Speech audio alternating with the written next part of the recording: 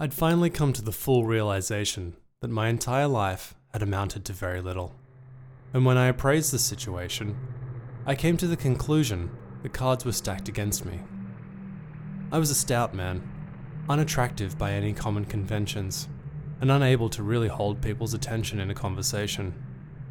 When we talked, I'd notice them looking around my face to map out the moles and the blemishes that lay about it, like a medical textbook of facial maladies that you just couldn't look away from. Women had never taken any interest in me, not even when I paid them to feign their love for an all too fleeting half hour.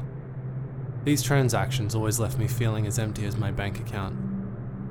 On weekdays, I'd catch the bus to my job, all the while trying to catch the eyesight of other passengers. I'd smile, and they'd invariably turn away, more interested in reading the graffiti that littered the bus seats than engaging with the sad-faced man. The jerky bus ride would take me to my factory job, where it all hit me one day. The idea came so quickly that I knew what I had to do. I finally had a way to be noticed in this busy world of blank faces. Our factory produced an unending array of tat, all of which would find its way to the airport. We made scale models of aeroplanes that were sold at an eye-watering markup to children.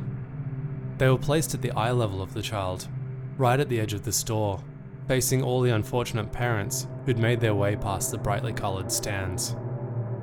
It was a scam as old as time. The kids who were excited for their first flight always needed a memento, and the parents were far too accommodating to make sure little Tommy had one extra toy to add to his plastic mausoleum at home.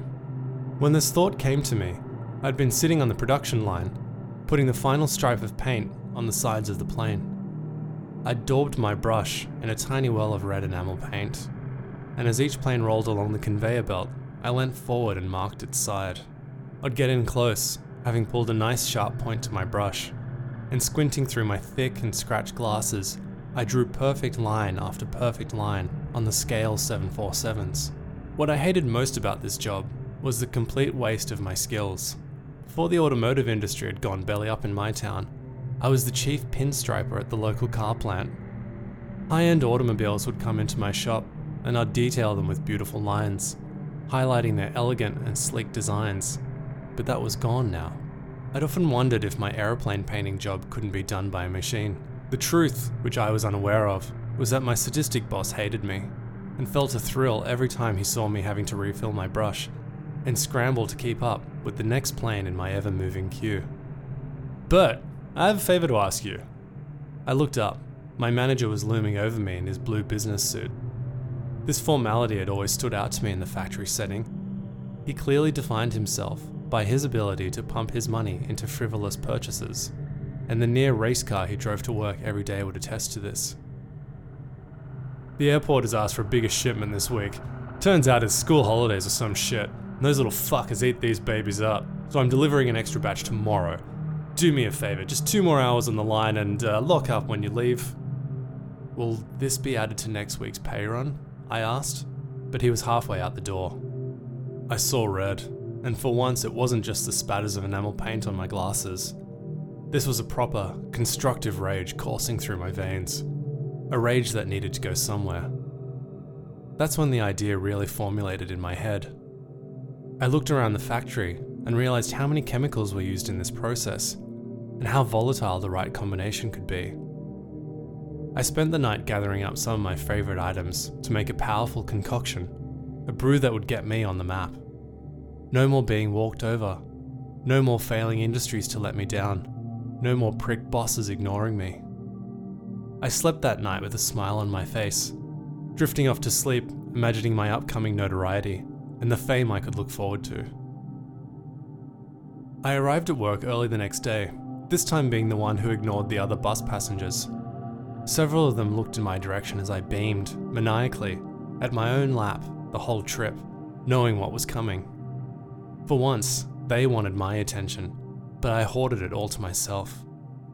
"Good morning, boss," I barked as I entered the office. "I pulled an all-nighter, got through that extra load, plus I kept the belt running for an extra 2 hours and got a head start on the next batch."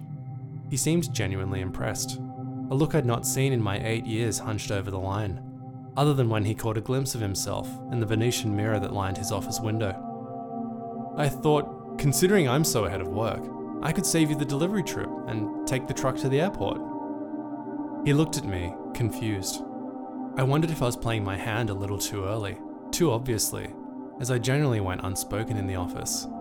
This sudden burst of team enthusiasm might have been a red flag that I had something up my sleeve. Okay, he finally said. I'm seeing that hard-bodied sales rep from the white goods store across the street on my lunch break anyway. Take the truck so I can give it the ride of a life at the Motel 8. Just don't expect anything extra for this. He couldn't help himself but brag about this extramarital affair, but his hormones had made the perfect umbrella for my explosive plans to hide under. I'll just get the keys and load up the truck then, I said. I walked into the dock and began the laborious process of loading up. As I stepped into the truck, I delicately wrapped myself in the vest I'd altered last night. I thought it made sense to jazz up the spare vest we had in the docks with a few extra pockets, and to line those pockets with a cocktail of explosive liquids that would all be activated by a simple pull trigger. Don't knock the merchandise and don't fuck around while you're out there, my boss offered as parting words, yelling through the back dock doorway. I slowly rolled the truck onto the road and set sail for the airport. I was careful in my driving, ever aware of the fact that one too many bumps could trigger my volatile explosives and send me straight to a premature afterlife. The whole journey was an utter mental nightmare. I psyched myself in and out of what I was doing over and over and struggled to focus on the road. At the least, I should have been able to keep my focus on the road. Was I doing the right thing? Was I a bad person? Would security see me a mile away and shoot at me? I started to wonder if I even cared about dying during this process, or if I was more worried about another failure under my belt. Suddenly, the airport seemed to leap into eyesight. It loomed large on the horizon, and the sound of planes landing overhead made me feel also claustrophobic. I felt as if any person within 100 kilometers of the airport would be able to sniff out my plans, see the sweat running down my face from a mile away, and know what it all meant. I crept towards the delivery access and said a silent prayer to myself. God hadn't been listening for as long as I tried, but it was worth a shot. I pulled up to the security window and began explaining myself to the guard. He stared at me, confused, one eyebrow raised, then slowly gestured for me to first wind down my window. I awkwardly laughed and coughed in response, and rolled it down. "Manifest, mate?"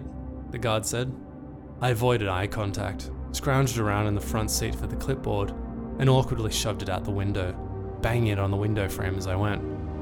"Should be all good here, mate," I said, trying to tamp down the bile in my gullet. He slowly looked it up and down, flicking through the pages. "You're not the normal guy," he offered. I dared look over in his direction, my eyeballs turning a tight 45 degrees, while my head barely twisted a millimeter. "He's a bit of a prick, hey?" the guard offered. It was a joke. I'd accidentally made a human connection. I laughed, bursting out a little too loudly, a little too awkwardly, relieving all the tension that was keeping my body so taut. "Head on through, mate, and maybe take that jumper off. You look a little too warm for that." I tipped my head in his direction, proud I'd made it so far, but feeling a little confused that this human had chosen to speak to me.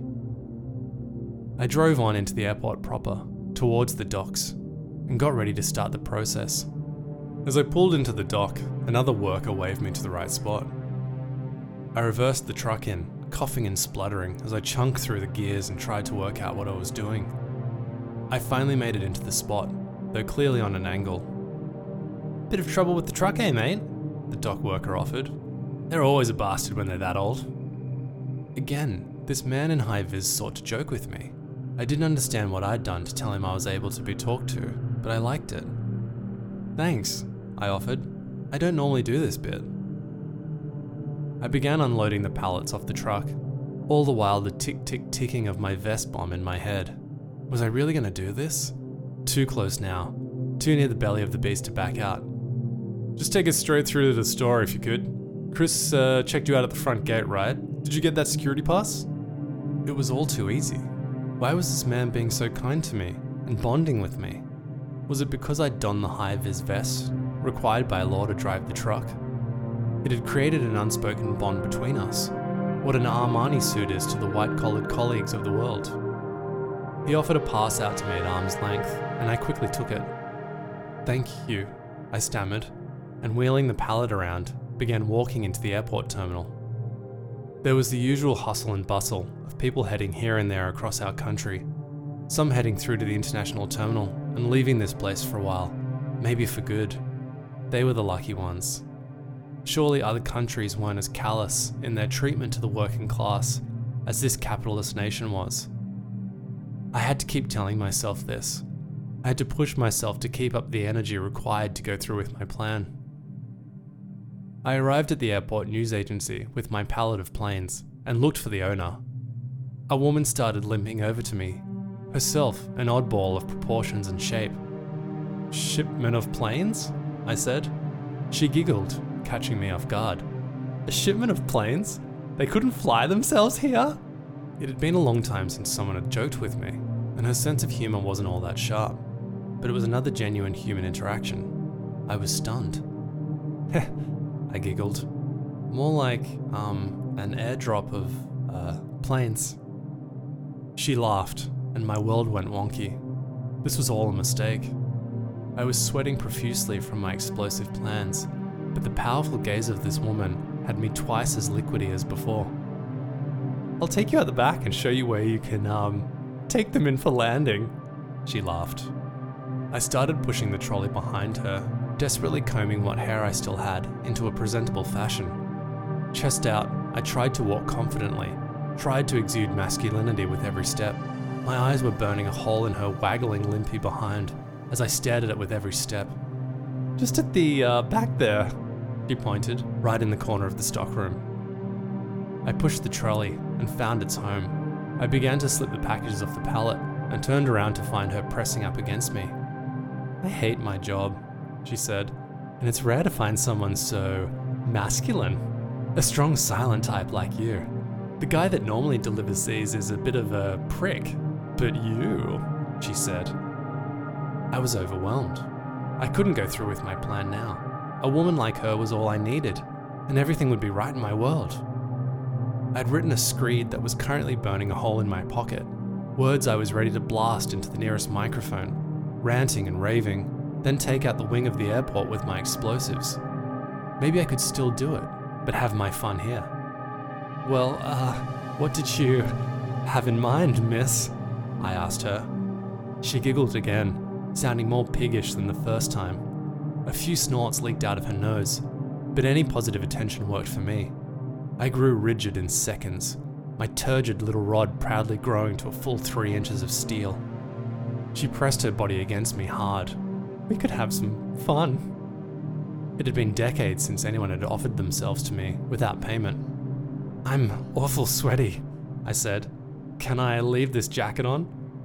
So long as she didn't see what I had hidden under the jacket, I could get my rocks off here, then take out terminals 18 to 26. She kicked the storage door closed, snapped the little lock in place, and ran back to me, her snorty giggles trailing all the way behind her. As she reached me, she jumped down onto her knees, slowly undoing my fat pants. The tension was intense. I was at a 10, like a balloon under a high heel, my head desperately trying to calm down. "Be cool, play it safe, enjoy this," I told myself. As she got to work, I threw my head back in ecstasy. This was the best day of my life, easily. Who knew my rock bottom could turn into getting my rocks off?